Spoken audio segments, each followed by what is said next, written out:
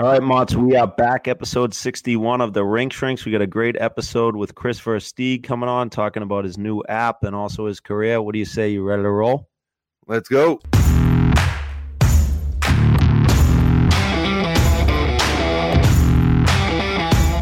All right, Mott's, hockey season just came to a close here. We're in the middle of tryouts, which is always exciting and stressful times. How are you feeling about everything? Well, it's kind of a long season. It's nice to have, a little break after the tryouts. So get through these tryouts. My daughter has her tryouts going. My son's out to baseball, living a nice life down in Florida, though. So I would like to come back as him, if I was able to come back. But, getting back into baseball, you got a few reps in, had some tryouts last week. So as far as the hockey tryouts, it's just one of those things you see. These club teams wanting to better their team. You're a coach, so you want to better your team if this player is interested to come on board. As far as existing players trying to work their way up, especially on the girls' side, it's that 2 years that they have. It's not always a guarantee that if you're on the middle team that you're going to make the top team. So it's really about where you slot and what type of personnel that the coaches bring in, and just trying to put your best foot forward or skate forward when you get out there. And like we posted is like have fun, play to your strengths, and don't overthink tryouts. Yeah, no, it's well said. It's always stressful time for the players and parents and people moving teams, people coming in. I know, we've had to make some difficult changes with my teams, which isn't always easy. Kids coming, kids going. It's you meet so many good people, which is that's the hardest thing. And, unfortunately, as a coach, a lot of times you do want to make improvements. And my motto's always been like, not many. You see some teams around the league that will go and they blow teams up. They're adding 6, 7, 8 guys, and we want to get better. And my motto's always been, if you can have an opportunity to add 2 or 3 good players, then you do so, because you owe it to the rest of the team to try to get better. And when you do play outside the league in different tournaments and things like that, it's always fun to compete with those highly ranked teams. Yeah, and before we go any further, happy St. Patrick's Day. Oh yeah, St. Patty's Day. We got our matching shirts on. That's cute. We should have gotten the shamrock tats on the face or something. Yeah, I'm more of a neck tattoo guy. Well, speaking of that, I did see a lot of shamrock and neck tats up in Marlboro this past weekend. I saw Brooks' team. They were playing. I know they were in the state tournament. There was a lot of girls going on out in Marlboro. We had our playoffs, but how'd those guys do? They went 2-1. Ended the season on a shootout, which is pretty cool. So, anytime That's always fun. Yeah. But I heard that there was some girls being like, I don't want to go. Yeah, I don't want to go. But that's the thing. You want to take advantage of those opportunities. Who cares if you miss? But that excitement of a penalty shot or a shootout, it's something that you'll always remember. So, and my little advice is, don't worry about the outcome and just enjoy the time while you're doing it. Yeah, just right before they go out, you show them that video of Marchand. Where was that when he missed the puck? He skated over it. That was hilarious. Like I said, I saw Brooke and those guys. They were upset. It was hilarious. All the girls came upstairs. They were all crying after the game, and I saw Courtney. She's like, they just won in a shootout. I don't know why they're crying, but it was. I was dying laughing, the difference with the girls and the boys and the amount of emotion that they were showing out there, where I got my guys that are just running to go play in the bubble hockey tank, Yeah. Well, I think it was more because the season was over and, she's not going to be with that group, but she definitely wears her emotions on her sleeve, and she comes up with a little furnace face with some, some waterworks in the eyes. It's pretty cute to know how passionate they are. Yeah, absolutely. We had a good tournament as well. I'm sorry, not tournament, but good wins on Saturday, where both of my 09 and my 11 team ended up qualifying for the finals. Good games, good semifinal games, and then we ended up playing the wagon train known as the Mid-Fairfield Junior Rangers, and a couple good games at the 09 and 11 level. And between two really good teams, I thought our team was both of our teams were really good, but good program. ended up coming out on the losing end, so I was 0-2 on Sunday, so I was not too happy. Sean Haggerty coaches both those teams. BC guy, I mean, the guy just mopped the floor with me. I wasn't too. I said to him afterwards, I'm like, dude, if I grab my skates, can we just play 1-on-1 and we'll do like a good in Bombay versus the coach from Iceland there, whatever his name was, and it, like, I got to try to, I wouldn't have, if it was a 1-on-1 game, me and him, I think I would have taken him. Yeah, but he has way better hair, just like the guy from Iceland. Yeah, slick back and what's his name? The wolf, the dentist or something, right? Yeah, it was. I mean, I know the Hags had some good flow back in the day, and I haven't seen them skate in a while, but that's unfortunate. But to get to the other finals, and they do have a great club down there in Mid-Fairfield. So, congrats to the boys for making that far, and you just got out-coached. That's all. Yeah. When in doubt, like my father always said, I coach great, you guys suck. Yeah. But that wasn't my post game speech. I blame the parents instead of the kids, as usual.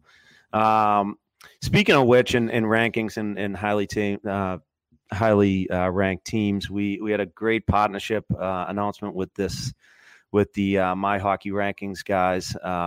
Very excited to partner up with Neil and Ian Lodine.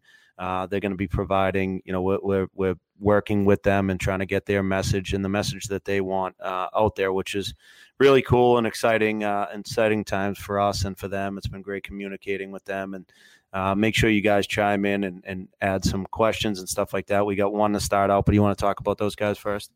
Yeah, it's been great. That we're aligned with what we want to kind of get out there. It's education and educating about the process and the My Hockey Rankings and how they can be used. It's really, from the outside, sometimes it can be, something that has been dictating some people's decisions, and that's not what we really want. We want it to be able to, play against, talent appropriate teams, ranked teams. And, as you get younger, they're really going to be, constructing these ratings versus rankings. And, we'll be, keeping you informed on that. But great to have a partnership with those guys, great guys, and, really good hockey guys to kind of get the message and spread the reach on the right things to do. Yeah, absolutely. So we'll start it off. We got a question, the My Hockey Rankings question of the week. This is from Josh, who's in Bow Valley. How can the Bow Valley Timberwolves Pee Wee AA team be ranked lower than the Northwest Stars and Humboldt Broncos? They beat both of those teams and have a better record. Do you got an answer off the top of your head? I'm sure. I mean, just from I want to hear you off the cuff. Yeah, off the cuff, I would just say, there is an algorithm that Neil has put together, and it definitely can play into, even if you beat a team, there's maybe strength of schedule, a couple other factors that come into it. So just because you have a winning record, I don't think that would be the end all be all just to be ranked higher. Yeah, and I would think that, just because you beat those teams once or twice, or just those two, like, what's your record in the other games? You know what I mean? But and I would also compare the ranking systems a little bit. And I heard this analogy. It's similar to like a golf handicap system, right? So just because I shoot like 2 rounds in the 70s, it doesn't. They look at the entire picture, right, and all your rounds that you played, all your games. So not just those 2 games. And the algorithm that My Hockey Rankings works on is based on all of those, that entire makeup, like, your entire, for you, your entire 75 rounds that you played last summer. For me, the 15 to 20, you know what I mean? But it throws, it doesn't just go off your 2 best rounds, right? Like your 2 best games. It also factor in those, those shows you came out and shot in the high 90s, you know what I mean? So it's kind of, it's similar to that, that handicap system, and it's, I would say the same thing. Like if you're a 30th ranked team, or if you're, let's say, the 15th ranked team, and you lose to the 30th ranked team, you don't automatically now drop down to number 30. You know what I mean? Right. So, but the I guess the actual answer is, and this is directly from Ian. Yes, it seems wrong, but a team that the team that you have a winning record against can be ranked ahead of you. It's all in the mathematics. It depends on who else your team has played and how well you did, as well as who the other team has played and how well they did. In a season of games, there can be a lot of different anomalies. So yeah, we kind of broad stroked it with a couple different terms, but that's really the answer, right? So coming from the source and really strength of schedule and how those other teams played against other competitions. So that's the full answer for Josh from Bow Valley. But keep the questions coming in regarding the My Hockey rankings, and we'll get to them each week. Yeah, we'll check out those handicaps too soon enough. Sandbagger. Soon enough. Did you happen to check out this? I know Bruce Boudreau had a question last night about it, and we got the wheels versus doors. This is complete nonsense. But do you think that there's more wheels or doors in the world? What do you think? I don't know. I mean, I have no clue why someone would even care to talk about this. It's just a waste of breath. Like, I'm wasting my breath right now, but whatever. I would, if I had to guess or just have like an educated guess, I would say wheels, because there's 4 wheels on a car, semi-tractor trailer trucks across the country. It's just in the world, there's a lot of houses, but I would say there's more per like vehicle versus just one house. Who knows? I actually, there's apartments and shit. I don't really care to talk about this. It's complete nonsense.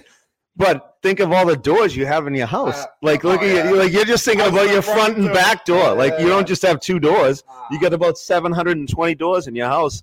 I guess it's making you think a little bit. Yeah, it's definitely making you think, but it's complete, like, who gives a waste of breath nonsense. But I guess you're going wheels, I'm going doors. All right. Yeah, we'll see. If we could get some real data. I don't know if there'll ever be an answer. It's just people talking about it for no reason. Yeah, and like nothing ever comes of it. All right, did you happen to catch this? I know it was on our Instagram, but a lot of listeners aren't on there. But this rogue whistle in the Mass State semifinal game, it was, like I said, Mass State semifinals between Norwood and Gloucester. I actually talked to a guy at the game, and the Instagram post that we did do it justice. But play was going on, middle of the game, and there was just an errant whistle that happened in the stands, and everybody on the ice stopped except the guy with the puck, and happened to be late in the game. Of course, it was the best player on the team had the puck.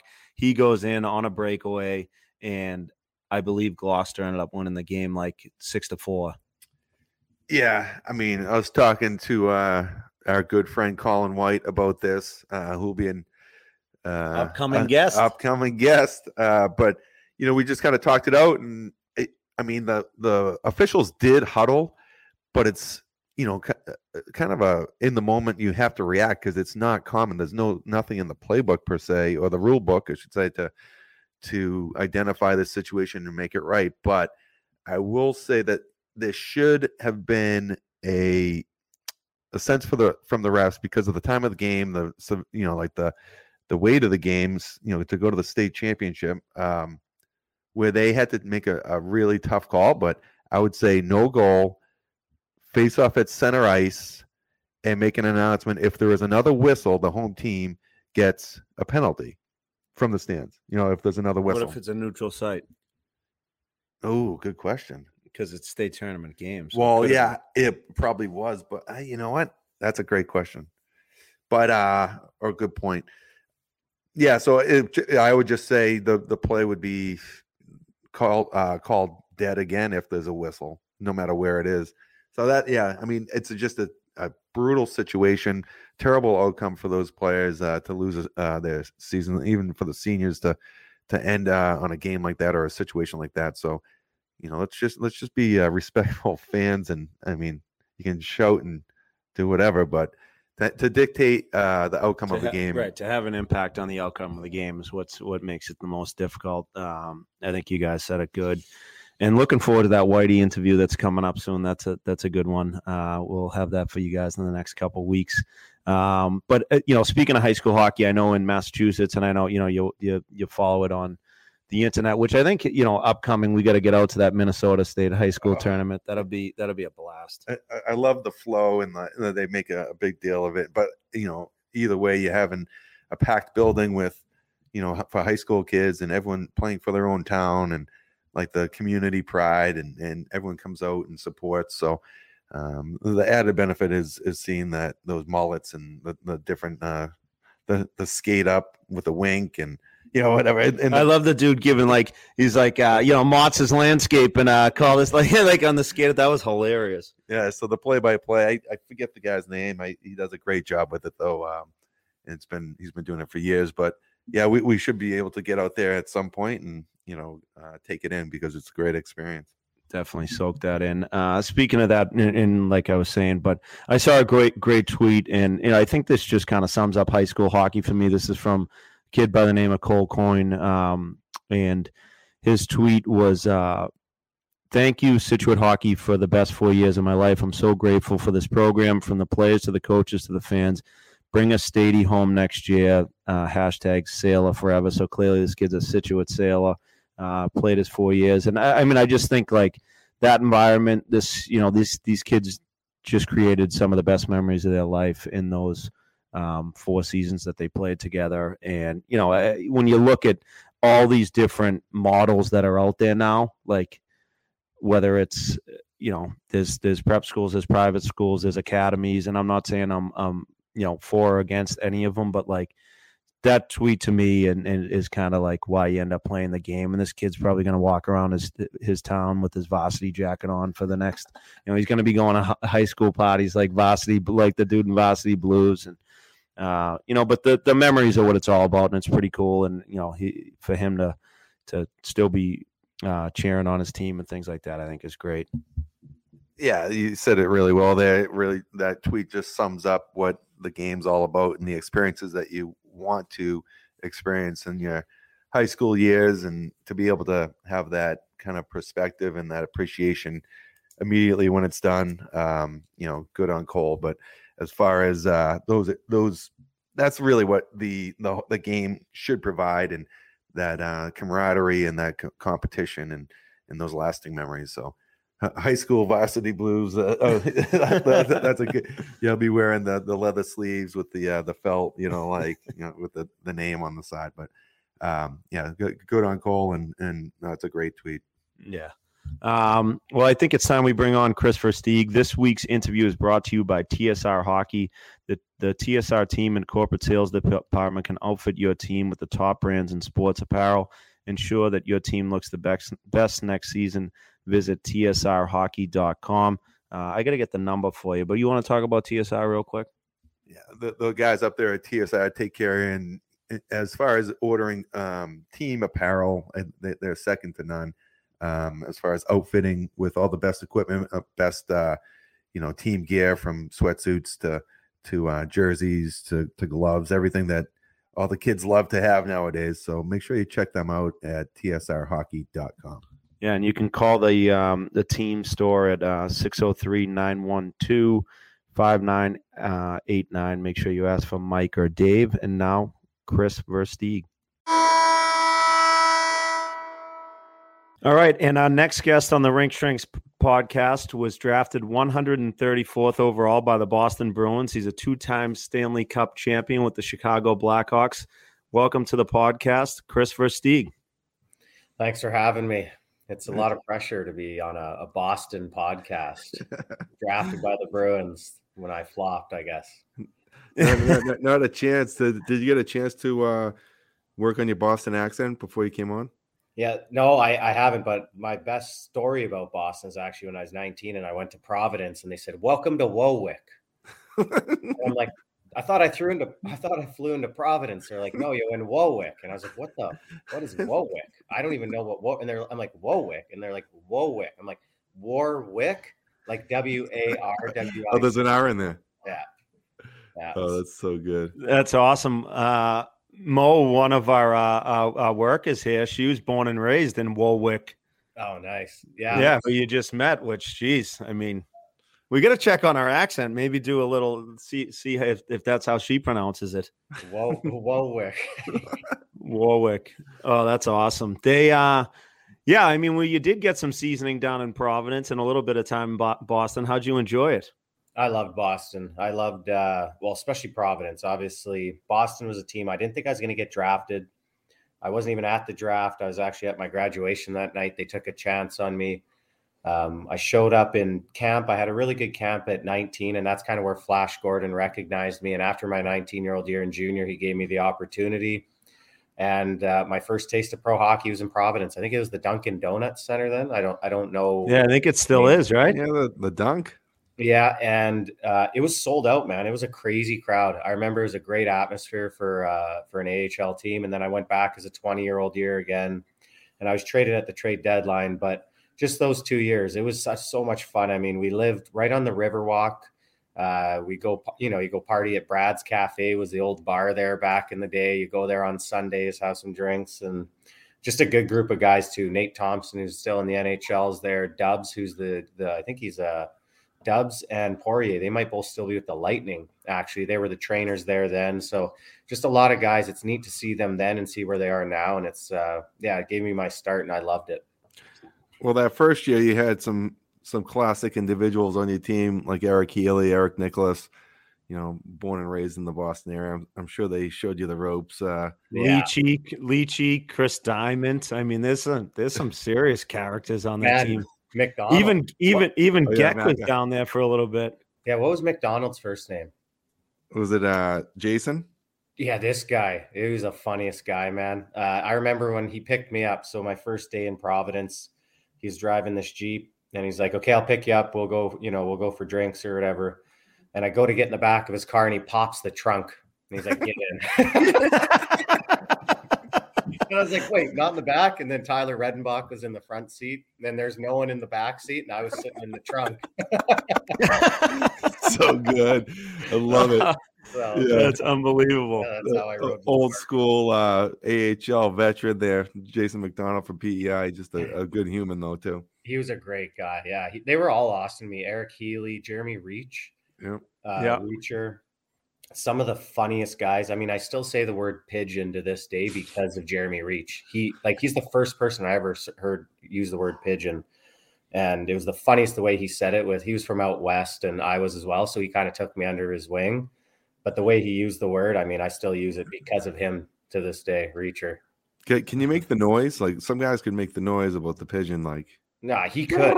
Yeah, there you go. You got it. That's it, Brad. Yeah. I used to do that actually a little bit when I wouldn't be playing much. There'd be me and Nick Letty, and we'd be in Chicago, and I'd be like, and he'd be like, "What is that?" I'm like, "We're on Pigeon Row right now, bud. We ain't playing." Or the assistant coach walks by, and you're just like, Much, you can't do it at all, huh? I can't. I'm like, yeah. He's spitting all over your microphone there.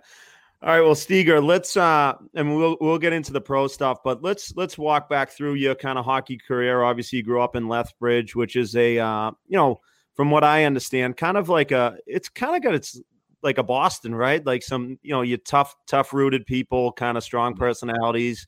Talk about growing up there and playing hockey and walk us down that road.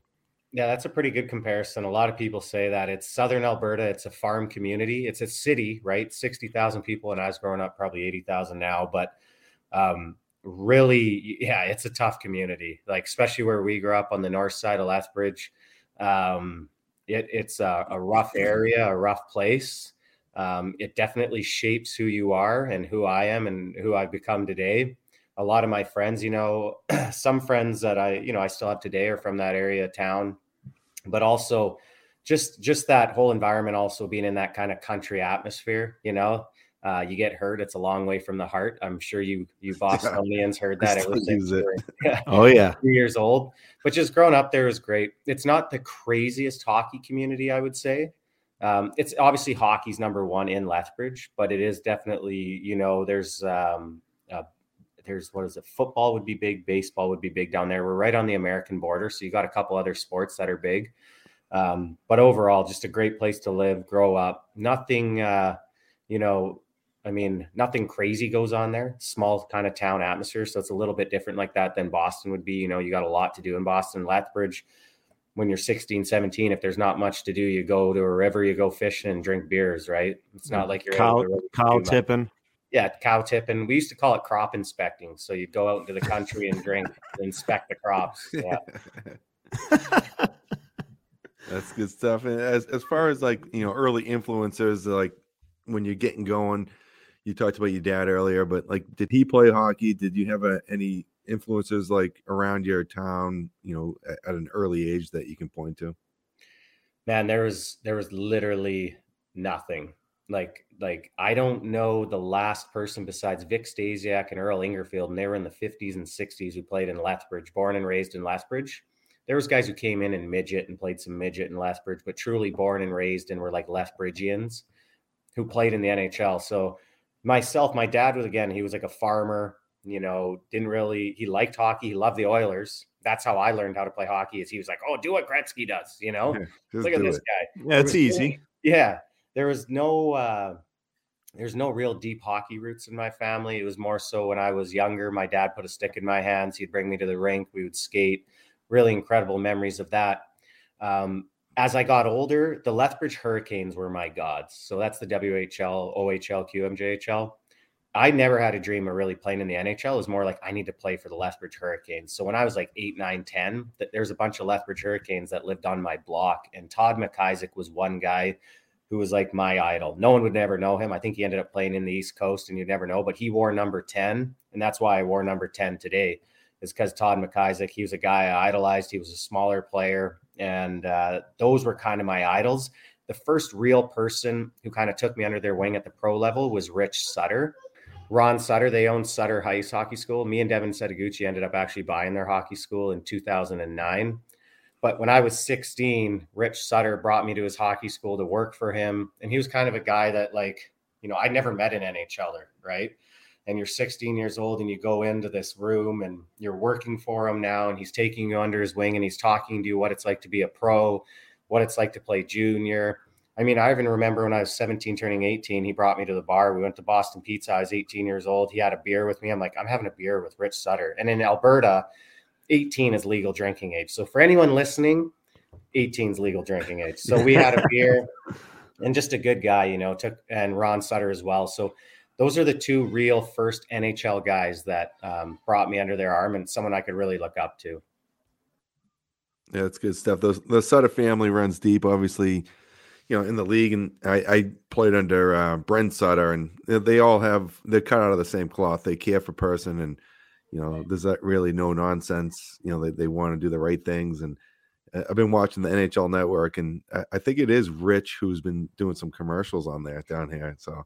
Is he doing them? He was he was scouting with Columbus recently. Yeah, I think it might be Rich. Like, it's just some currency, like it was a currency thing. You're right. Yeah. And it's actually pretty well done. But as far as the Sutters, that doesn't surprise me though. I mean, that's a very, very good kind of, say, influencer, or like, introduction into the right way to do things. And having that type of guidance early on is really invaluable. So that's really cool.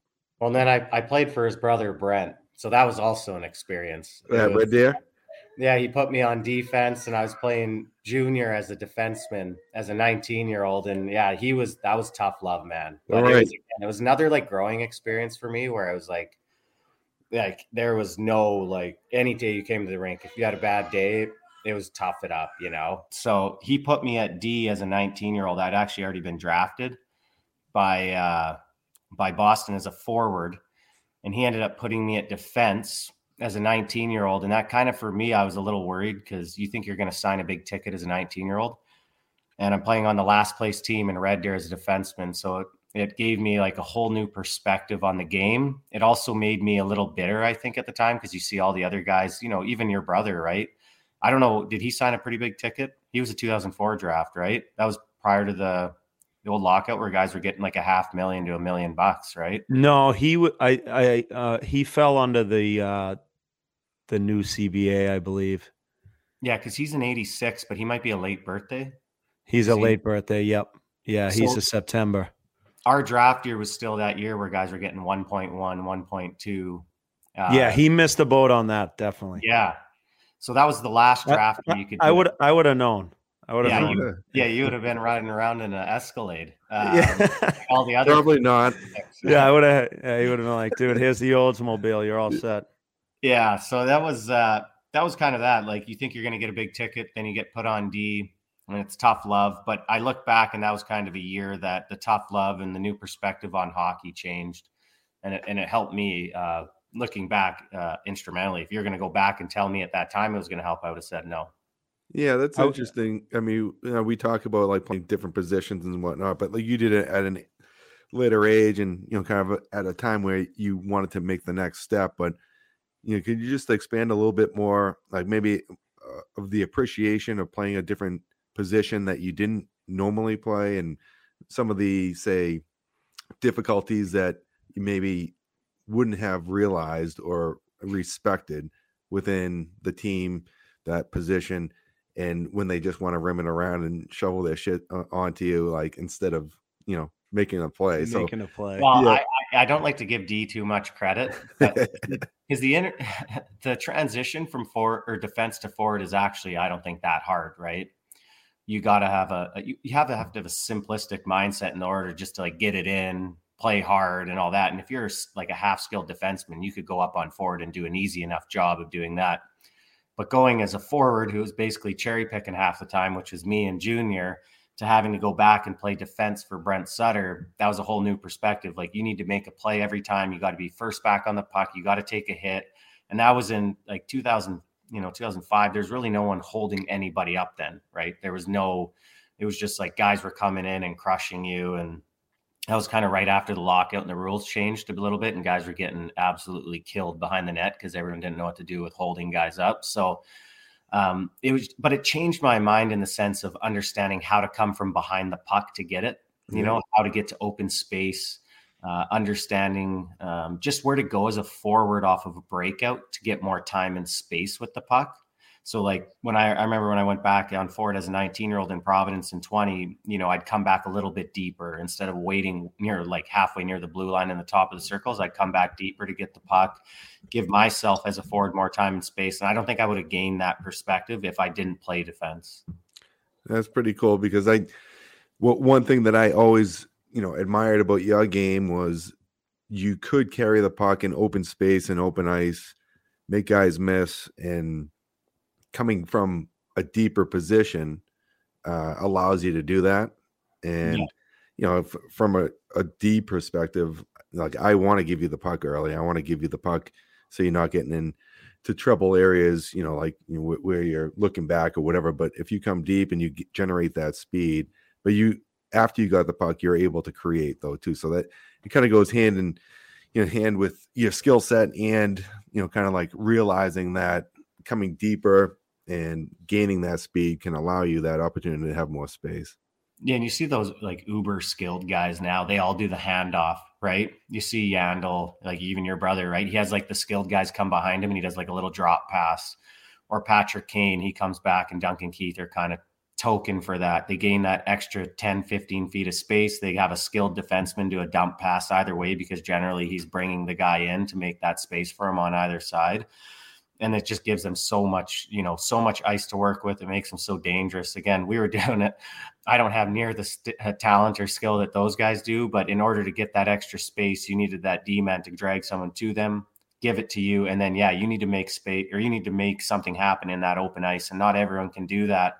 And that was something that I tried to do well. Obviously, you can't do it to the same extent as those elite guys, but that was something I really tried to do well, is that next play after that pass. So whether it was kicking it out or beating a guy and then getting it to someone, that's something I thought I really liked to do. And even when you beat someone one-on-one, it makes you feel almost like you scored a goal sometimes too, right? You like make a miss and you're like, oh yeah, I feel great. And then maybe you get poke checked by you later. You're like, shit. But without moving the puck though, like you just like Scott Gomez was similar to, you're just coming up through, neutral ice with the puck not really moving, but you're, maybe like shaking and shimmying, but you did definitely make a lot of people miss in open ice. And that was very impressive to see. Scott was like the best at it. Honestly, in that like kind of late 90s, early 2000s era, he didn't really move his feet. He just shuffled on his inside edges. Oh, he's knock needy. He's a pigeon. Yeah. Like speaking of pigeons. Yeah, pigeon. You guys have to make the noise. I can't. Yeah. How'd you adjust with like the gap control and the backward skating? Because I see a lot of guys like even at the younger ages, and then even guys that are now playing junior hockey, like they struggle skating backwards. You know what I mean? When you're not used to it, how'd you find the gap control and pivoting and all that stuff? Early on, it was tough. I still remember getting burned by a couple guys. Gilbert Brulé was one of them. He was like a top pick by Vancouver. Yeah, he was a stud. I watched him in the Mem Cup that in Moncton that year when Keith was in the queue. Yeah, but for me, like my dad worked on a lot of backwards skating with me as a kid. And I played defense actually till I was about 11 or 10. And then after that, I played defense in roller hockey. Roller hockey is actually really big out west. It was then. I'm not so much now, but from like 12 to 17, I played defense in roller hockey. So like the transition for skating backwards wasn't as hard. It was more just like the pace, guys coming at you. They're coming way faster than roller hockey. Matching speeds and stuff. Matching speeds, yeah. And also in the neutral zone, right? Like you said, gapping up, making sure that you're close to them. I actually found myself skating forwards more than backwards. Well, I think Duncan Keith, you said it, like he does it probably better than anybody, or especially at like the peak of his career. But like just gapping up and angling, and Motts and I work on it all the time. Like not even really transitioning it backwards. He just like takes such a good angle, good stick position, and like maybe might flip to backwards a little, but his gap control and his like getting up the ice is so good that he doesn't have to skate backwards a ton. Yeah, a lot of guys who like when we're teaching pivoting now, especially to young players, they're almost having you pivot at the end of your turn, right? Skating instructors, rather than pivot backwards at the start of your turn. Mm-hmm. Because it's like, if you can skate forwards, why do you even need to skate backwards, right? Is that the idea? That's you're putting all the energy going forward. You're gaining some speed, and if you can be efficient on that transition, staying forward as long as you can, and then flipping backwards, you don't have to work as hard to like come out of the hole. Yeah. Versus like blowing snow and then working to get back. I wish I learned that earlier in my career. I might still be playing, Steger. Seriously. That's because that one of my coaches was doing that with the kids the other day, and he's like, "Yeah, we have the kids changed to backwards more at like we'd be at the 3 o'clock or exactly 6 o'clock almost even, rather than at 10 or 9." Yep. Yeah, that's exactly it. Well, walk us back, like, so, your childhood with, did you grow up playing other sports? I know you talked about roller hockey and things like that. Was that something that was actually, speaking of roller hockey, so you did do you had a team out in the Chicklets Cup with boys, Witt and Biz and all those guys. Who was on the squad and how'd you guys do? Yeah, we won it. We're in the B division. I thought I was going in the D division. Yeah, it was hard, man. Like we're playing legit teams. Like these guys were buzzing and like slashing and we had Nasher. And the rink looked kind of small. It was a war. It was a legit war. Yeah. Those ball hockey games, those guys were going at it. Like, it was not a joke. When Witt and them were putting it together, like original, the first one, I'm like, guys, like I used to play in a good amount of like street hockey, roller hockey tournaments here in Boston. And I'm like, it's a different game than hockey. Like, I don't care. And I had like some really good, like guys that played in the NHL play in these tournaments and be like, this is madness, you know what I mean? And this is obviously when we were younger in our 20s, but like it's a totally different game. It really is. Well, there's no gliding, number one. There's no skill, right? In the sense of there's skill, like you can shoot and pass, but it's not like you got much time and space to create. And right, it's just a grind. Like you got to be ready to like take a whack, block a shot without shin pads. And most of the guys who play in the NHL, at the end of their career, they ain't blocking a shot without shin pads on an orange ball. No. The roller hockey, though, same thing. Like a lot of those guys, there was a pro division. The division we're in, some of the guys had played pro and they play in the platinum division in Narch. So there was really good players. We had Barber played one game. Who else? There's one kid on our team, Yusa. He was a really good player, played as a pro roller. So we had a lot of good players. It was just... But that's how good it was. You guys were like in the B division and it was like legit competition. Yeah. Like so game one, we were down like 14-11 or 14-10. We ended up winning 15-14 and we lost game 3. The team we lost to in game 3, we beat in the finals. Like they were good, man. They were all like real good players from Florida. Like, let me know. I might be looking for a call up. I enjoy it. Yeah, but I want to get called down. I want to go to like I'm gonna go. Yeah, that's what I mean. Let's do a team in the C division. yeah, C or D. I'm fine. Like I saw Sharpie out there cruising. Yeah, I saw him. Yeah. Like his hair looks good, not taking That's gorgeous hair. Gorgeous. Yeah. I actually even like cold shouldered a guy. Like I swear to God, center ice, this guy is a like pretty solid guy. And I kind of hit me twice in the middle. I'm like, holy hell. So I went back again. I'm like, I'm going to lean back at him because if he hits me again, I'm going to have to stand him up. And I straight cold shouldered him. Like right. You gave him the Forsberg? Did you have the ball? Literally, I just left it, but I'm like, he's actually coming at me again. Like he's going to hit me. So I just like, Yeah.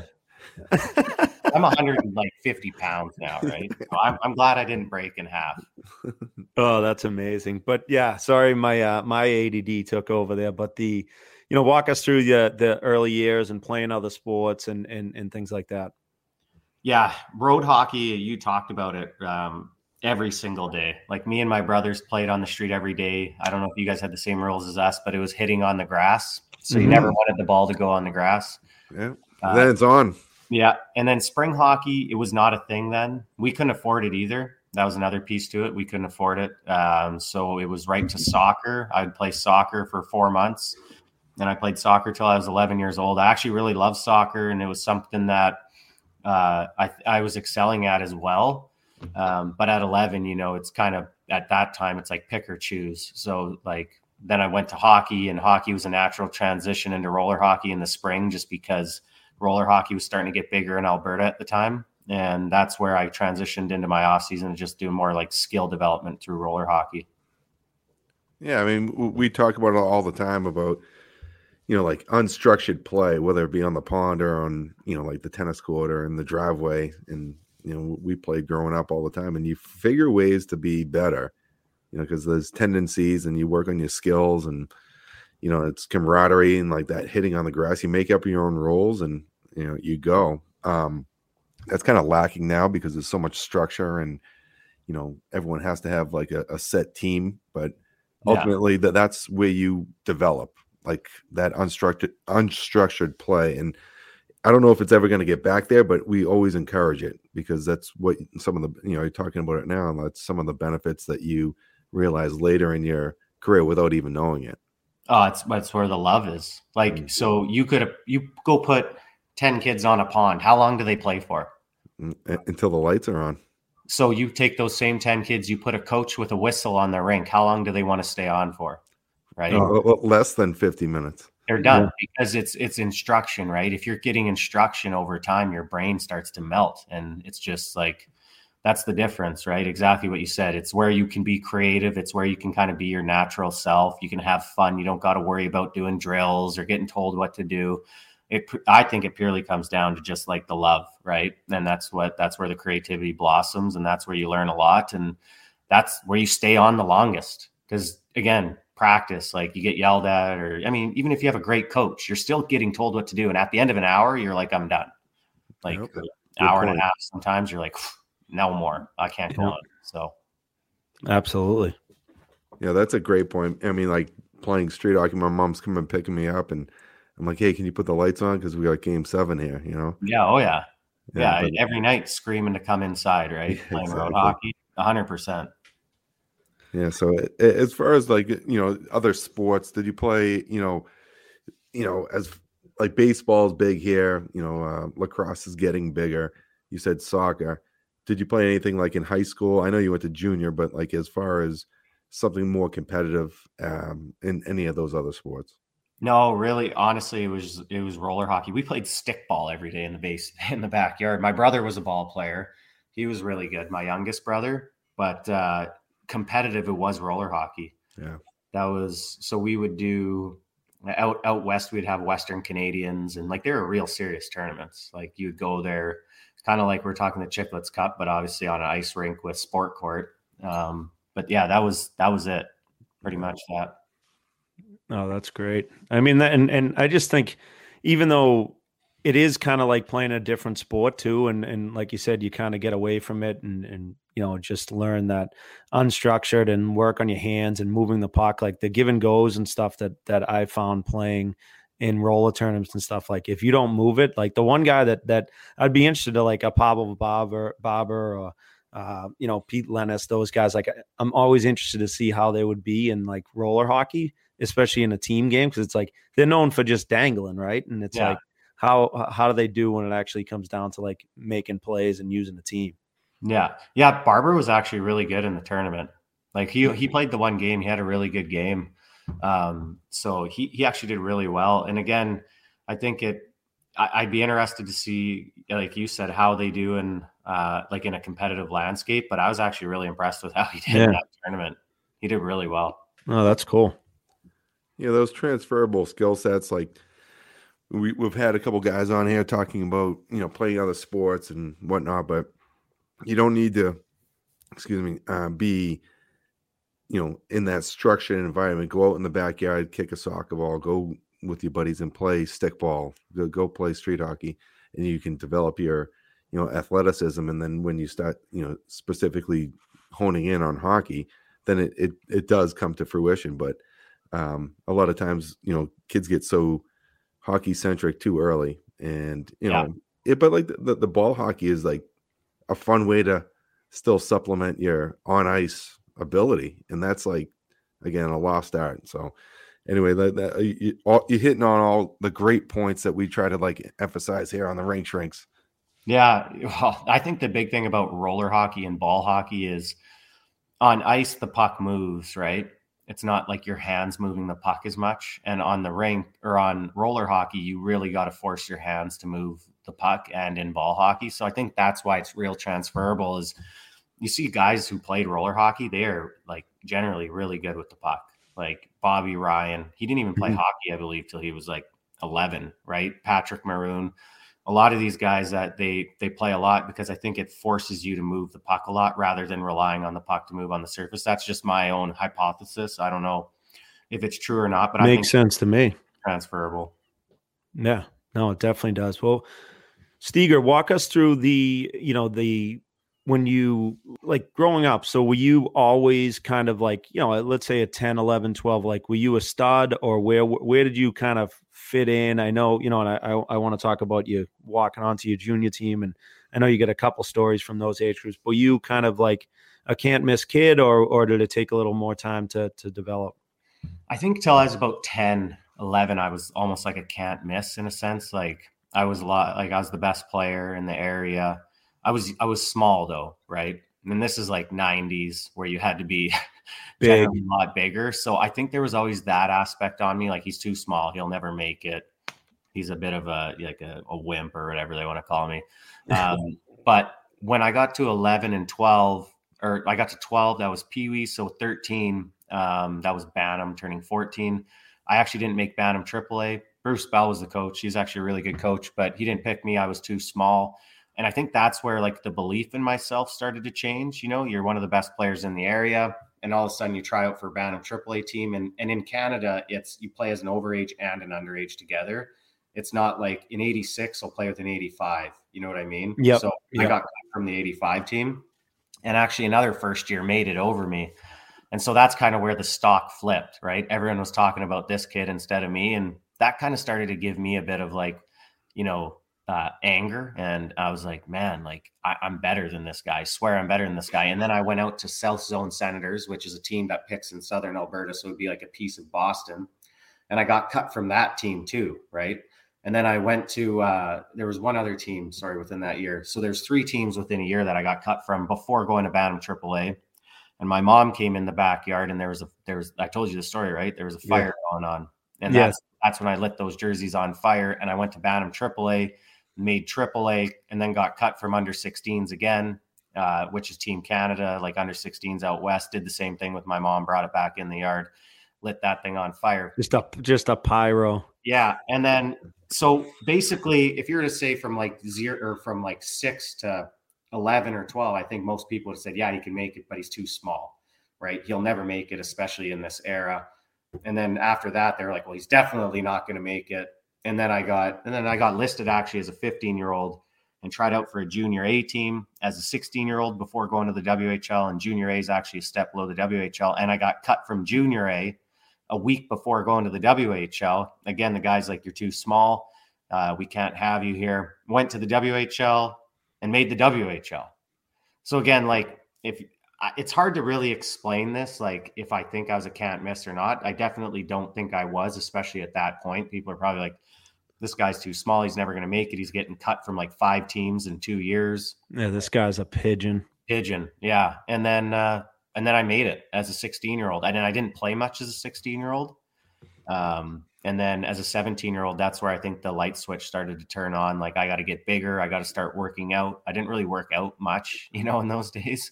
And the light switch flipped. I'm like, I'm just as skilled as these guys. I just got to start putting it together off the ice.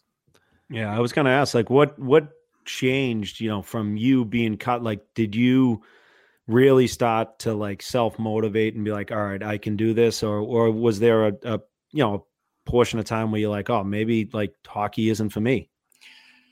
Up until 17, 18, I had like self-motivation was huge. From 14 to 17, 18, I just remember looking at guys ahead of me in the draft, because I was never drafted in the WHL either. Mm-hmm. And I would look at the guys, I'm like, I'm better than this guy in the first round. What's he doing that I'm not, And so that's a lot of the self-motivation. Now, 18, 19, that year where I played defense and I had an okay year as an 18-year-old year. That for me was like, I'm done. Like, I don't think I'm going to make the NHL. I see all these other guys lighting up junior. I'm not doing great. And the self-doubt was high. Like, it was not good. I was not in a good place. And then I got that chance in Providence. That's kind of where it all changed, honestly.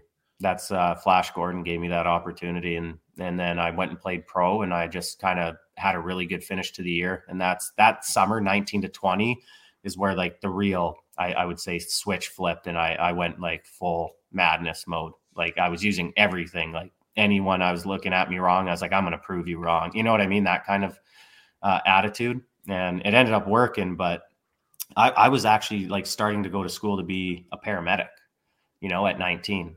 Before that, like before I went to Red Deer, I was with Kelowna or Kamloops, and I was applying to like be a firefighter. Like, I didn't really truly think at 19 that hockey was even a path for me anymore. And that's an amazing story. I mean, as far as, kind of like that whole kind of story you just mentioned, it's really that believability in yourself and, kind of betting on yourself. But it would have been easy for you to like, yeah, you know what? These guys are right. 100%. I think I look back at like so many times, like I would call my dad, like 20 years old, and I'd be like, I think I'm done. He'd be like, sure, come sell tractors with me. Come sell farm equipment. I think you guys heard me say that. But like, you look at not only that, like you had to find motivation, but just to have one person believe in you, it takes a lot of luck to have that even, because the first rounders are always going to get their chance. But if you're in the second, third, fourth, fifth round, it takes years, and it takes one person to be like Flash Gordon, right? If he didn't believe in me, he probably I would have never went to Providence as a 19-year-old. And then who knows what would have happened in 20-year-old and junior, right? Maybe I still do make it. Maybe I do good. Who knows? But Flash brought me in as a 19-year-old. I did really well. And then as a 20-year-old, I got a concussion at the start of the year. But after I came back from that, he put me on the first line with David Krebsey, like and I ended up having like 49 points in 43 games in the A, where I didn't even have that in junior the year before. So it took one person to believe in me, and then to like repay him the favor of believing in yourself and actually executing that. So I look back, I owe Flash a ton. And then in same thing, Dale Talon, I owe him a ton too, because he took the chance on me in Chicago.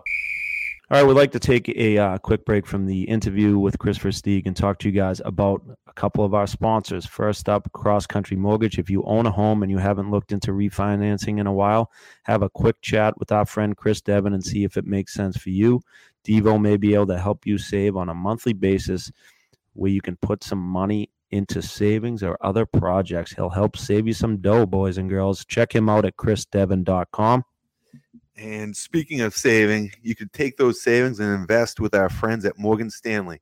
For over 28 years, the Kelleher Corbett Group has been a trusted advisor to individuals, families, businesses, and nonprofit organizations. They provide clients with the scope, scale, and oversight of a global financial services firm, coupled with the independence, objectivity, and the service capabilities of a boutique advisory and consulting group. Give them a call at 781-681-5600 4949 or visit their website at morganstanley.com// the Kelleher Corbett Group. Now let's get back to the interview with Kris Versteeg. Yeah, for those that don't know, that Flash Gordon is Scott Gordon, who was the head coach down in Providence. And I mean, he's had a lengthy career. BC guy too, right, Mott's? Yeah, if Flash Gordon, because he had a good glove. He was a goalie. Yeah, he was a goalie, and I had him in Long Island as well. Super guy, great hockey mind, always looking to like better the team with like different, kind of ideas, and and that believability that he had in you. He sees things like he's a very good hockey person. But that's amazing. And that year that you had playing with Kretsch and then getting traded, like you put up 72 points, and it was like that was like a breakout year for you. And within Boston, say, management, I'm sure that they can look back and look at some trades that they didn't like. That was a trade that you have a prospect that you're cultivating and you're having success with another guy like Krejci, who, number one, he was like an underrated guy, in my opinion, for as long as he played, even though he got paid. It was like he made guys around him better. And he was an awesome dude. And, so like just think about what management could have done and like kept you and you guys come up together. But, you had an exceptional year, but going back to Flash, like that believability in a player, it just instilling confidence. Like what you said about coming off injury, you think you might have to work your way in, like whatever. And then all of a sudden you're on the first line. That's real, and that's showing confidence in you and believing in you. And then you go out and execute. It's a win-win.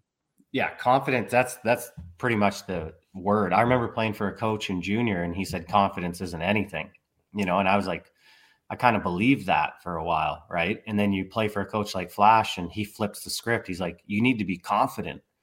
Like, we need to make you confident. I remember him having that talk with me. Right. He's like, he even had, he's like, you were on a waste. He would say like, I don't think you're a bad kid, or I don't think you're a unconfident kid or whatever. I think you're a confident kid. You just need someone to tell you that, I remember the meeting with him still. And that was like, I'm going out there and playing with Peter Tankrat and David Krejci, or I'm playing with Jan Stasny and David Krejci. And he's like, you're just, you can play with these guys. Just believe in it. And like from there, me and David took off. I remember I was like, man, hockey's so easy when you feel good about yourself and you're confident and you're like, you're playing hard, but you're doing what the coach wants as well. Right. It was just a good feeling. I remember that year. And that led into like when I got traded, that was like the worst feeling, because you have like, you're doing so good. You're one of the leading rookies in the league and you're having one of the best seasons. And then all of a sudden you're traded and you're like, holy hell, like what the hell just happened? Right. And I still remember that on the bus when Flash told me. He brought me to the front. I thought I was getting called up to the show. And then he ended up telling me I got traded, which was crazy. Yeah, but that's 72 points in 60 games over Norfolk and Providence. It shows, the proof is in your execution and, being able to provide, you're a scorer at the time, you're a distributor, you're finding your game is really what you were doing. And that confidence finds, it even more when you have the confidence in your own play. So, but that is pretty much a springboard to what we will talk about next is like, your NHL career. And, maybe it wasn't going to be happening in Boston, but that trade did open a door for you to be able to be in a great organization, another original six, and play under a great coach and, a good GM. And again, that believability and that confidence, when you went in, and then you just take advantage of it again, like believing in yourself. So this is all great stuff for young listeners to hear. Yeah. Going to Chicago. I remember I was at a restaurant in Norfolk playing for Providence. It was me, Matt Lashoff, and David Krejci. We just played Norfolk the night before. And I was like, man, if there's one team in the league I don't want to get traded to, it's Norfolk, because they had Dustin Byfuglien, David Bull, and they had all these prospects, Colin Fraser. You could go down the list. They even had first rounders like Ryan Garlock and all these guys who never made it, but they were like second rounders and all that, right? And 2 weeks later, I ended up getting traded to there. And I remember, so I played the rest of that year. I played kind of fourth line, third line, didn't play much, but I ended up still putting up points somehow. And the second year started in Rockford. and they had me on the fourth line, and I wasn't playing power play. And 10 games into the season, I have 1 point in 10 games. And I remember going in and I tried to flip like Mike Havlin's desk. I remember again, back to my dad. I told him, like, I'm done hockey. Like, I go through all this. I finally turn it around. I'm doing great. Now I'm on the fourth line. I have over a point a game the year before. What's going on? He's like, He's like, come sell tractors with me, And I'm like, well, okay, I don't want to do that. So I turned guess it's not that bad. Yeah. Yeah. But he's like, and then he's like, go be a man and go talk to the coach. Don't tell me, And that's basically what it was. So I went in there and I just started screaming at Havland. I was screaming at him, and he could probably even attest to this. I'm like, give me my ice time or I'm out of here, yada, yada. And he's like, I'll give you it, but you better play good. And then he put me on I think it was the second line. It was me and Pietri Contiola. He was a really high-end prospect, good player. And I had 15 points in my next 7 games. And at that game 8, after yelling at Havland, I got called up and played my first ever NHL game. So that's kind of like the turnaround. You go having 1 assist in 10 games to like, basically, again, back to the thing is like your self-doubt. And then it's like, you kind of have like a moment, like, screw this. It's like, you got to go believe in yourself, but then you also got to execute when you call out a coach, right? There's that goes into it. And it ended up happening, and I played good, and I ended up getting called up. And I kind of kept that mindset going forward. Like, I need to have that bite in me, and I had a chip on your shoulder. Exactly. And I had a lot of fights that year in the minors. I think I had 12 fights, and I kind of added that a little bit to my game of being a little bit more of a pest rather than just relying on skill. Cause I kind of realized, man, Patrick Kane, Patrick Sharp, all these guys there. If I'm going to be in the NHL, I also got to add another element to my game. So it was like kind of understanding that and evolving that into my game, that I might be on a third line, I might be on a fourth line at times, but I got to evolve my game into bringing much more than just skill. I think that's a unbelievable like parenting moment too, and obviously you use like the go to sell, come home and sell tractors with me, but there's a lot of I think a lot of parents these days make excuses for their kids, and oh no honey, you really should be playing, you were playing so good in Providence and yada yada yada. And it's like, no, hey, like, you're playing pro hockey, you can suck it up, become a man. Like, now you're 20, 21 years old, whatever it was, and you can go have a grown up conversation with your boss, basically your coach, and figure it out, and then go out and execute, or you just come home and come back to the farm and here we go. You know what I mean? Exactly. And my dad was never a guy that'd be like, yeah, you got to get up this morning and go work hard. He was just more of like an honest person. Like, it was so honest, it sucked at times. I'd be like, hey, what did you think of today? He goes, yeah, you weren't great. But on some days I wouldn't think I was great. Maybe it was a bit of psychology too in there. And he'd be like, I thought you were good. You didn't have any goals. You didn't play, but he's like, you worked hard. But it was just, I think he had this pure honesty that made me see the world differently, rather than, like you said, sugarcoating it and being like, oh, you're going to be okay. It was like, yeah, just, go have a conversation, be a man, Matt, go do it. And that's kind of the way he always dealt with me. It wasn't like a strict hockey dad, like making me get up and do push-ups every morning. It was like, if you want to play in the NHL, you better, wake up and start getting in shape or something like that. That was kind of the direct approach he took me. And I look back and I'm very thankful for that approach from him. Oh, that's great. Yeah, crazy as it is, I actually just met Mike Havlin the other night at the Bruins game for the first time, and so I might have to like give him a buzz to see if see what his fact check him. He's a beauty. Yeah. So say that Versteeg beat you up, and that's why you ended up in the first line. Yeah. Oh yeah. Ragdolled him around the office. Yeah, he jerseyed you in your own office. Was he in Colorado College? He was, yeah. But yeah, a good guy. We just kind of like chatted a little bit, but that's funny that you bring it up. And he was the guy that put you from fourth to second line, and you proved your mettle, and the rest is history. We get to the NHL, right? Yeah. And then you get to the NHL, and what was nice about Mike is he actually was our assistant coach the following year. Right. 2008, 2009 year. And that was like kind of my breakout year in the NHL. I was up and down the year prior, and then I ended up being up for Rookie of the Year that year. And, you were there with not only Kane and Taze, you were there with a lot of guys in the minors. Mike Havland, who's your coach, he comes up and he shows, it's different going to the NHL with a guy that doesn't know you. I went there with a guy who knew me from the minors, and I think he helped guide Quenneville on how to play me and how to utilize me. So I look back at that, and that year was, kind of what put me on the scene and what made people realize that I could be an NHL hockey player. And then after that, obviously we won a Stanley Cup. So that whole 2 years to me is almost like one big, massive, long, crazy year, because, we go from basically not making the playoffs, no fans, to having 18,000, 20,000 people in there standing up, screaming every night. It was madness. And then we lose to Detroit in the Western Conference Finals as well, basically rookies or young guys, and then we go on to win a cup. So those 2 years to me were the two best years of my hockey career. Well, what was it like just, being in the room? And I think, like you said, so many of those guys you played in the AHL with, but they were like you younger guys and kind of grew up together. Like you said, you lost in that first playoff series, but then like coming into it, and obviously you have the guys like Kane and Taves and those guys that really didn't play in the American League, but what was it like just growing up with those guys and then seeing kind of the evolution of like a Patrick Kane now, who ultimately, in my eyes, is probably going to end up being the top US born player in NHL history. Well, yeah, we're all still great friends today. Between Kane, Sharp, Taves, myself, even then you look at the guys who were all in the minors together. Frazier, we're still really close with the Fraziers, Browers, Bufflins, and we all came there. We're like brothers, we all go for beers after, we all go for dinner, we all go hang out. We all took care of each other. It was such a good group and just a brotherhood. And again, still some of my best friends today and people that you keep in contact with. Now, Patrick Kane is to me the most misunderstood player, in the sense everyone think he's just laughing and likes to have fun. He was the player that took hockey the most serious out of any player I've ever played with in my entire life.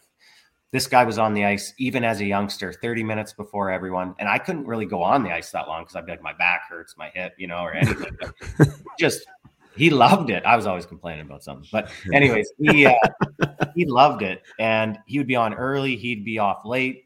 In the summertime, I'd be calling him. It'd be like July, and we'd have already played till mid-June. I'm like, what are you doing? And he'd ask me. I'd be like, oh, I'm going to the lake, with my friends or something. I'm like, what are you doing?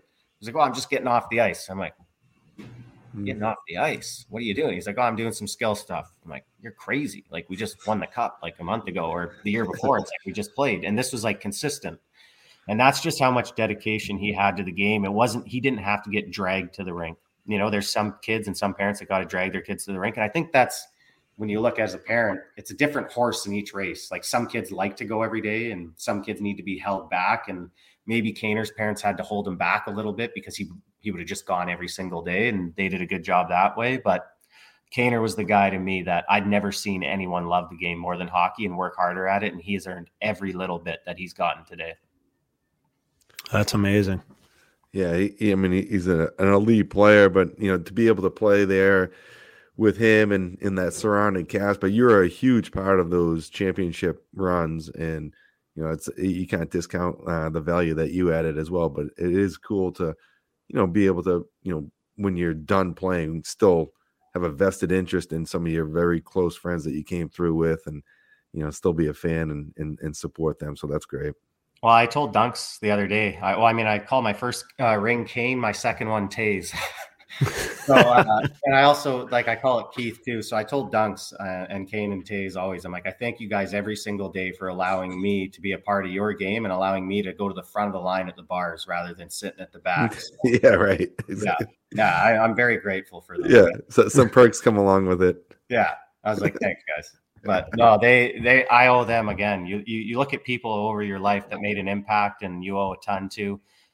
I owe a ton to superstar players. I was very, very fortunate to be with them, right? These guys are the guys that, turn the crank every day, and it's not easy to be a top player in the NHL, as you guys know, right?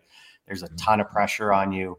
There is expectations that they mount on you every single day, and I couldn't imagine being under the expectations that those guys were in Chicago. So very thankful and grateful to those guys, and I love them. Yeah. So as far as your career, we were able to play together briefly in Florida. That told a few lies in the showers, and then you went back home to Chicago. But just as far as just our listeners, Still, you're a great teammate, like just being, part of the room, winning culture. Florida, you were in Florida for quite some time and had some success there. Some new blood was coming in, and like you're still trying to be the heartbeat even after you had some injuries and whatnot. So like from what I saw, and then you still continued to play for another, like 5 years. It was impressive. Our buddy Jimmy Hayes was in that trade with you. So yeah, God rest his soul. Very difficult situation there. But as far as being a great teammate, the short time I had with you, I really enjoyed it. And could you talk about your time in Florida as well? I loved Florida that first year, especially. We weren't supposed to win. We were they called us like a cast of misfits. We all came in. No one thought we were going to do anything. And we ended up winning the division. We ended up losing to New Jersey in double overtime, game 7. And actually halfway through that year, or a little over halfway, I was having a great year. I think I was at 48 points in 46 games, and we were playing Montreal. And I got hit and I tore my hip like really bad. And then, and that was kind of a bit for me of the downturn of a few things. Again, my mentality, you always want to produce and do good things. And then I missed like 3 weeks, came back, but we still had a great finish to the season. This to me is where it kind of got a little sour. I went into hip surgery. I came out of hip surgery and the lockout happened. And to their credit, I wasn't in good shape coming out of the lockout. I came off hip surgery and I just wasn't ready to play. And I tore my ACL about 8 games into the season. And so I missed the entire season that year. And I think that's where I met you, right? Going into the third year. Yes. Yeah. And that to me was, I was not in a good place. And I felt bad about some of the situations, like if I came to the rink and me and Deneen would be going at it a bit, he'd want more for me, and rightfully so. He should ask more for me because I was a high paid player, but I just couldn't give it. I had ACL surgery 4.5 months prior, and they expected. Well, that's an early return. Yeah, 5. So it was 4.5 months I was on the ice playing at 5 months after fully blowing my ACL and compressing my meniscus and everything. And I didn't think I was going to play, but they needed me on the power play, and that's great. I wanted to come back, right? But again, to their, they wanted more from me. I just couldn't give it, and I voiced my concern at times. And me and Deneen had it out. And we ended up having a great finish because we won a Stanley Cup together in Chicago. But I felt bad at the sense that I just couldn't provide the amount of, I guess, success to Florida that they'd given to me, if that makes sense. Like they give you money, they want you to win. And then I go there and I have 3 major surgeries in 2.5 years, not even 2 years. Right. So to me, I felt bad about that situation. I ended up going back to Chicago. And again, I was a shell of myself. Like I didn't have a good year that year. And I felt bad because you go back to Chicago and that you leave there as this young, good player, and you come back and you're hobbling around the ice and they're like, who the hell did we get back? So that was a tough year, but I really went to work that next summer, and I had the best probably 30, 40 game sprint of my career going into that 14-15 season before I broke my hand and I needed surgery, and I was out for 2.5 months after that. But that piece of Florida to me, that 1 year in Florida was some of the best hockey I played. And it was a great time, great group of guys. And it was a tough loss in that game 7 because I thought we played a lot better than New Jersey. Well, the good news is you can definitely write some like hospital reviews about your time down in Florida. Dude. And I had I remember I went in there at the time. I'm like, you can do my eyes as well. So I got my eyes done. I just do it all. Yeah, I had tattoos. I remember I got my eyes done. I got like part of my sleeve done, and I had my knee casted, right? And I'm like laying there like this. But yeah, it's a great place though. Hey, Mott's. Oh yeah. I mean, going to the rink and shorts and flip-flops, it's a little different, but the vibe is really, really cool. And I wish the rink was in a different place though. I know. Like, I wish it was downtown. Horrible place for the fans, right? Really I mean, as a fan going there for the 4 years my brother was down there, it was I mean, the only good news about him playing was at least I had a DD to drive home after the game. You know what I mean? Like, because it's a tough ride, that's for sure. I'll put it that way. And there's nothing to do after the game. You can go to Cheesecake Factory. Yeah. The Sawgrass Mall. Yeah, the Sawgrass Mall. Exactly. You can get 50% off at whatever it was there. For Applebee's. Yeah. Applebee's. Crapplebee's. Yeah. Well, you did, you obviously you went back to Chicago, won your second cup, and then, stops in LA, Calgary. Like, talk about playing in those different hockey markets. Obviously you played in Toronto as well. And, so just talk about kind of those different markets that you played in and what you liked about them. Obviously you touched on Chicago and Florida quite a bit. Yeah. Toronto was amazing. It was tough because it was a short-lived thing. We won the cup. I went to Toronto. We weren't that great of a team, and Berkey told me, he's like, we got to trade you, because they had to get draft picks back, definitely for that the Kessel trade they lost. He kept out, or they were talking about some of the picks they needed back. But overall, I love Toronto, and I love Brian Burke. He's been a great guy to me and a great person, and he brought me back to Calgary, and that's where I finished my career. I played 2 years with the Calgary Flames, and I actually ended up leaving, or not leaving. I ended up having my second hip surgery a quarter of the way into the season, which arguably then ended my career, because I was the biggest Band-Aid the last 6 years of my career. So, but going back home and playing in your hometown in front of friends and family every single night, that 2 years in Calgary to me was very special. And Carolina, it was okay. Like, it was okay at the time. I mean, we just won in Chicago. You go to Carolina, you're getting like spaghetti after the game. That's like made in the wives' room. It was I mean, I loved Ron Francis. Ron Francis, yeah. Yeah, and Old Chuck, such great guys, good people. But like the overall situation, you go from playing in Chicago to that, and then you go to LA, which is a wicked situation. It was okay, but it's great now. Obviously, they're doing the right things now, right? Right. Yeah, it's cool that you've been able to play in a bunch of really cool markets, and then as far as being a Band-Aid, it's difficult to be hurt at times, right? Like you definitely want to produce, and like what you said about being in Florida, they put their trust in you, signing to a contract, and expect X, and that's just like the personal drive that you have to provide a service that you're being paid for. But overall, like your body of work over your 643 games has been exceptional, and you should be very proud of what you've accomplished, and the relationships that you've made. Yeah, that's the best part, is the relationships.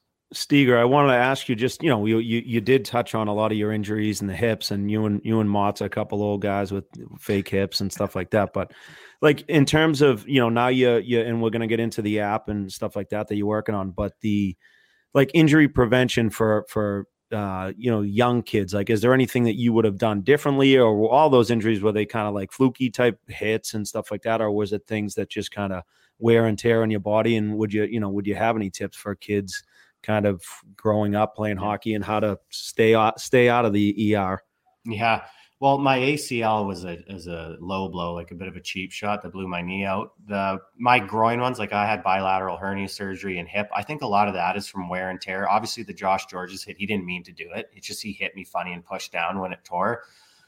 I think there was a level of wear and tear there that allowed it to happen. Mm-hmm. I never had a skating instructor. I couldn't afford any of that. I didn't have anyone who taught me proper technique. My skating stride was ugly, so I'm sure it created a lot of tension, especially in my core and my abdomen area. But the biggest thing I'm going to look at, especially for my young athletes and kids, is, making sure that they have some corrective skating stride at a young age that helps them with their glide and their stride and their push. Core strength is huge. I never worked on core strength till I was like 16 years old. And by then you're already like, you're skating fast at 16. You know what I mean? Like 14, 15, 16. I never warmed up till I was 17, 18 years old. So I think at a younger age, the way you can understand your body, gaining core strength, understanding correct stride, and not so much correct stride for what the coach wants, but for your body to maximize it is big. And then not wearing down. So we talked about doing other sports. If you're playing something 12 months around, your wear and tear on your body is going to be hard. Like I've heard of like 11 and 12-year-olds having groin injuries now. Like that has never happened in the past. Now I think there's a happy medium there that needs to happen, right? You need to try to maximize the information you have in order to make your body as good as possible at a young age, but also not wear it down. And I think that's a process that should be put on the parents and the coaches. Like us coaches can tell parents, and they're not always going to listen to us. So we can't just tell them, right? Like I can tell my parents, hey, your kids should take 2 months off after May, right? They should not come back till mid-July, maybe, or end of July. Let the body heal. And I also tell them, like, NHL players are only on the ice between 5 and 7 hours a week, right? So there's that. So it's a happy medium, but it's also, gaining, again, back to the information. Take the information at hand and try to, maximize it through, I think, just corrective skating and core strength. That's great. Great answer. Yeah, so some of that stuff that we're, you're saying that may be, accelerated because of the, say, stiffness of the boot. Like stiffness of the boot is going to allow you to have a bigger push, and you'll be faster. But like that energy that was lost in that like loose boot, is now going to the knee and then now just ending in the hip. So what I've been seeing, lately is like some younger kids having hip issues. So you have to like kind of offset it by not being on the ice as much as possible. Yeah. So it is a fine line, and it's a balance, but the speed and the skill of the game is unbelievable right now. And, hopefully some of the negative side effects don't rear its head at a younger age. Yeah, 100%. That's what you look at. You don't want it at 22, 23 with these guys. Right. You want it, later on like us. Yeah. Absolutely. While maximizing their younger years. Correct. Yeah.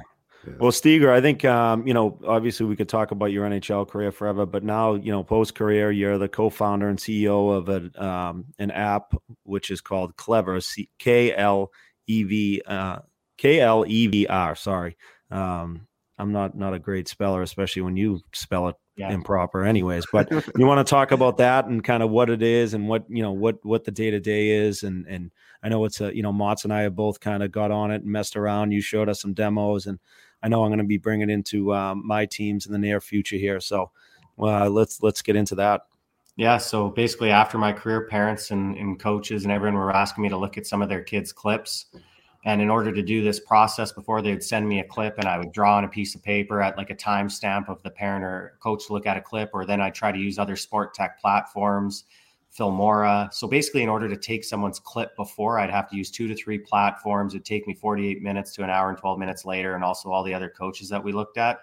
And we're like, how do we streamline that process for a coach being able to get a clip and or a parent to teach over it, like annotate it, talk, whatever, draw on it, and then share it. And that's what we looked at doing, is saving coaches, parents, and athletes time by streamlining the clip edit and share process. And that's what Clever is. You can now just take a clip. You can either upload it from, you can upload it from any live stream. You can also take the clip with our camera.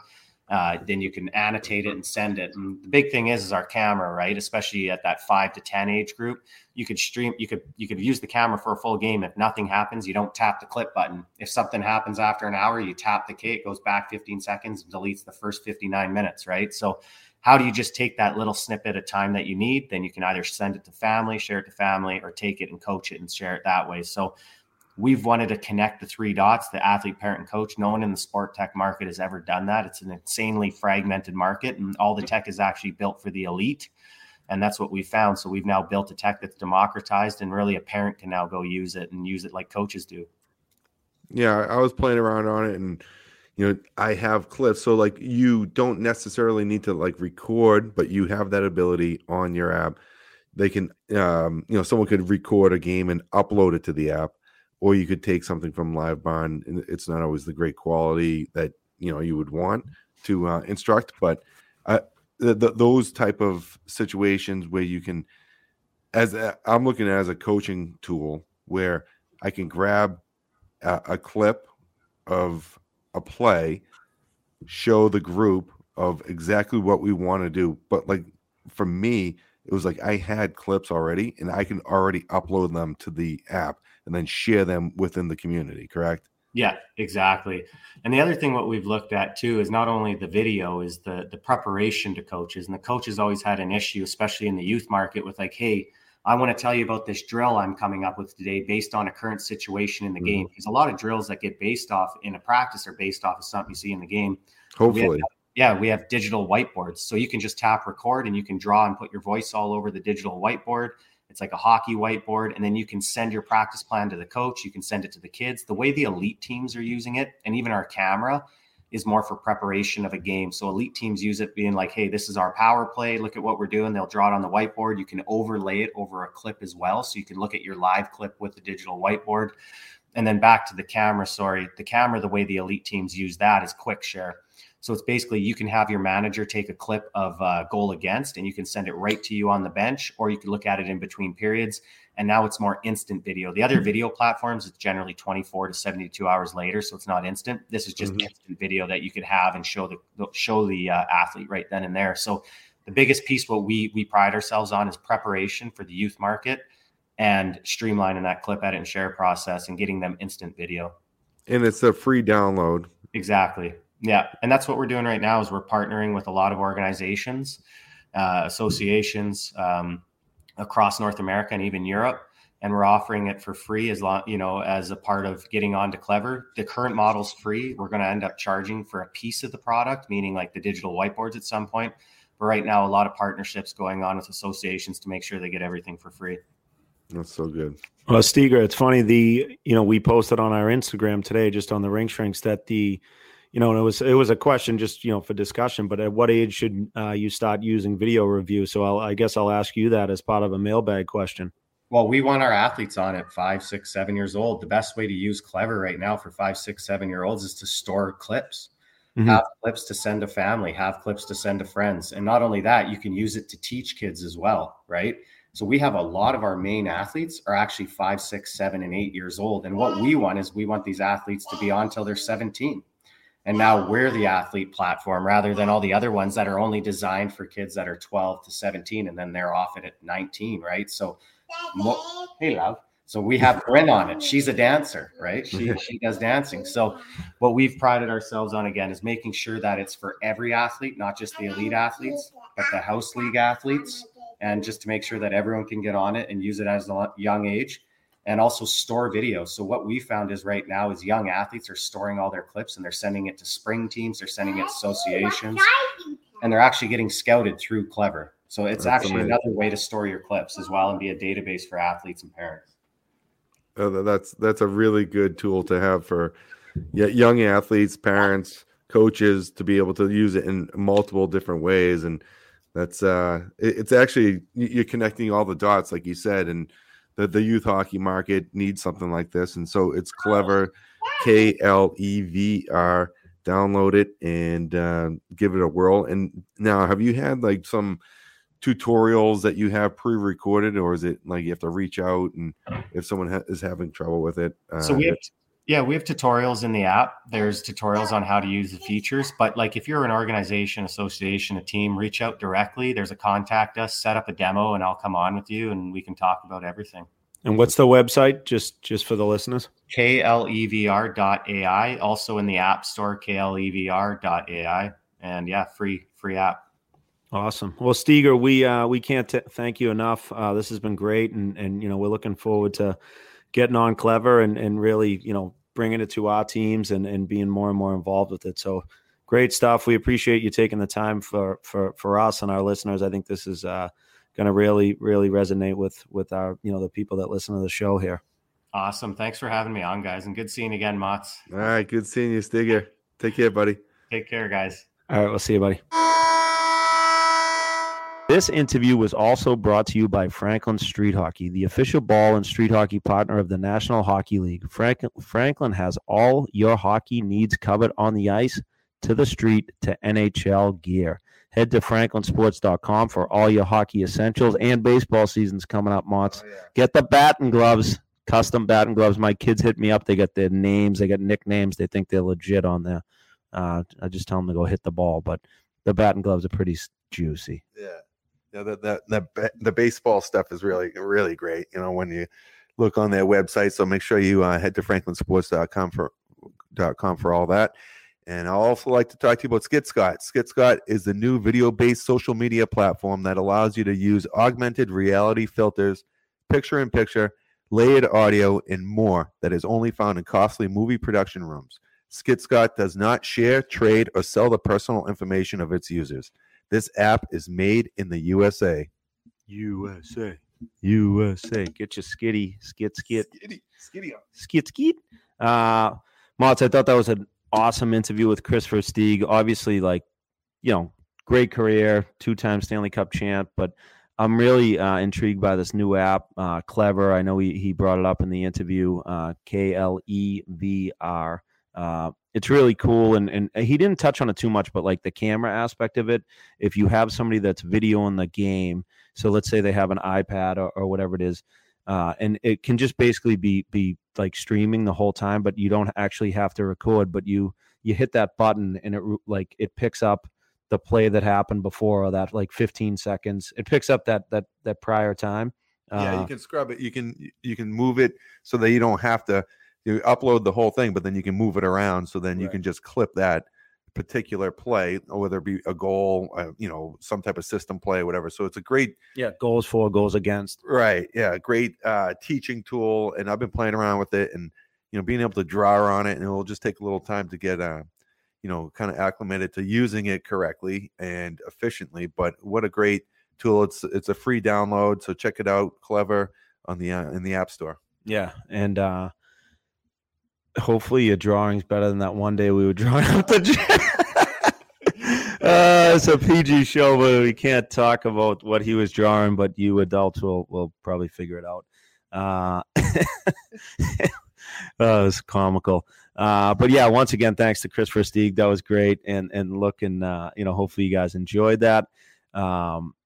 Motts, we had a men's league legend sighting. Did you guys spot him? Yeah. So we were waiting in the car for Brooks before Brooks' game, and it was the middle of the day. It was interesting to see some older gentlemen walking into the rink for an afternoon tilt, Sunday afternoon tilt men's league, but a lot of wheelie bags. And then I was like, hey, you know what? You got to cut them some slack if they're a little older. They're old. Yeah, but I don't know. I still don't agree with it. No, if you can't play anymore, if you can't carry your bag anymore, you shouldn't play. Yeah, but you never know. They might have a couple 30 racks in there that are pretty heavy, and they're maybe that's the secret. Yeah. So this guy, this legend, comes around the corner, stogie in the mouth, dunks iced coffee, couple older twigs. He needed a new tape job, but and then he just kind of pulls it out. He's just strolling his walk up to the rink. You know how like the NHL guys get videoed coming into the rink? This would have been epic. Like his from his outfit to the stogie, and he just had a presence. So I'm sure he's a leader on his men's league team, and hats off to that legend. Yeah, that's an unbelievable look. I don't know how the lungs feel on the ice after a wiffle ball bat in his mouth the whole game, walking into the rink. I'd usually wait for the post-game stog, but good for him. That's how to bring the heat, you know what I mean? He probably had chicks and stuff in the stands too, you know what I mean? He probably seemed like one of those guys. We do have to settle a bet here. Motts and I obviously put a little wager. I'm going to have to ride the Peloton with a BC jersey on. So when you can pull that thing out of the rafters at Conti Forum, I'll gladly throw it on and go for a few rides. But I'm not doing it till I get the BC jersey. I'll tell you that much, because I got a UNH jersey in the car just in case. You got like a JIC just in case UNH jersey. I got to dig it up. Back in the day, those things weren't real. Kind of like breathable. Like it is like a wool sweater, so you're gonna get a nice sweat. I won't need my sauna suit. Right. So we, it was actually a really good game. We, watching it, UNH came back and forced overtime, and McLaughlin from not McLaughlin, was it McBain? I think scored in the overtime, but. Always good to have a friendly little wager, and Courtney went to UNH, so it was like a 2-on-1 on that end. We should have looped her into this, but we probably had a couple of UNH jerseys in the closet then. That was fun. I actually ran into Coach Souza up at I forgot to tell him about the bet and that he lost it for me, but I teed him up with a hat. I gave him a hat. Oh, nice. He was one of our first guests. It was great to see him, and he said we got to get out on the golf course. So that was really cool. I know you want to talk about some other podcast. Yeah. So we just kind of had an interesting conversation. My wife Courtney walks and listens to the pod, and she's she's a big fan, at times. And I hope so. She's the CEO. So then she just got to talking about like what she's really passionate about, and it's serial killer podcasts, and having lengthy conversations. And I really do think that she's just kind of figuring a way to get away with it and dispose of the body. So at the end of the day, she's just getting intel. But as far as podcasts go, I think this is the more PG version of what she should be listening to. But I just got a good laugh where she's like, yeah, I love these podcasts, and it makes my walk go by pretty quick. Yeah. I mean, I'd probably be a little bit scared. Yeah, I'd say so. Yeah, hon, you might want to stay with the PG ring shrinks and focus on that stuff. But yeah, I think, good luck. Hopefully you up the life insurance and everything. And we should, does your 50 of the ring shrinks come to me, or does it go to her? Oh, no, it would go right to you. So. All right, good. At least we're good. Maybe you're in on it. You start planning. Yeah. I'm more valuable underground or in the water. Oh, exactly. That's hilarious. All right. Well, I think that wraps it up for this week. Next week is a mailbag episode, so fill up the mailbag. Email us any questions, rinkshrinks@gmail.com, or leave us a voicemail, 3476-SHRINK. Leave a couple tonight, like when you're out, like St. Patty's Day, you know what I mean? Like getting after it this weekend, or you're running around Salty all on Sunday at the parade. I can't wait for that, by the way. Amateur hour. I can't wait to work. But you can also hit us up on the social media stuff, Instagram at the Rink Shrinks, Twitter at Rink Shrinks, and Facebook, the Rink Shrinks. And make sure you head over to the website, therinkshrinks.com, and get yourself some Rink Shrinks swag.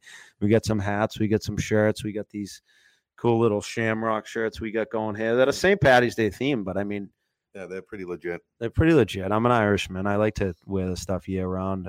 Quick reminder, registration is open for the Six Line Camp Monday nights, which I think is actually just filled up. But we got a couple other things coming up in the summer. We're looking at putting some stuff together. I've gotten a bunch of questions in the last few days. Once again, thank you to the sponsors, My Hockey Rankings, Franklin, Skit Scott, Devo, with Cross Country Mortgage, Jack Corbett and the Kelleher Group, Morgan Stanley. What do you say? Cue the Rink Shrink Shuffle.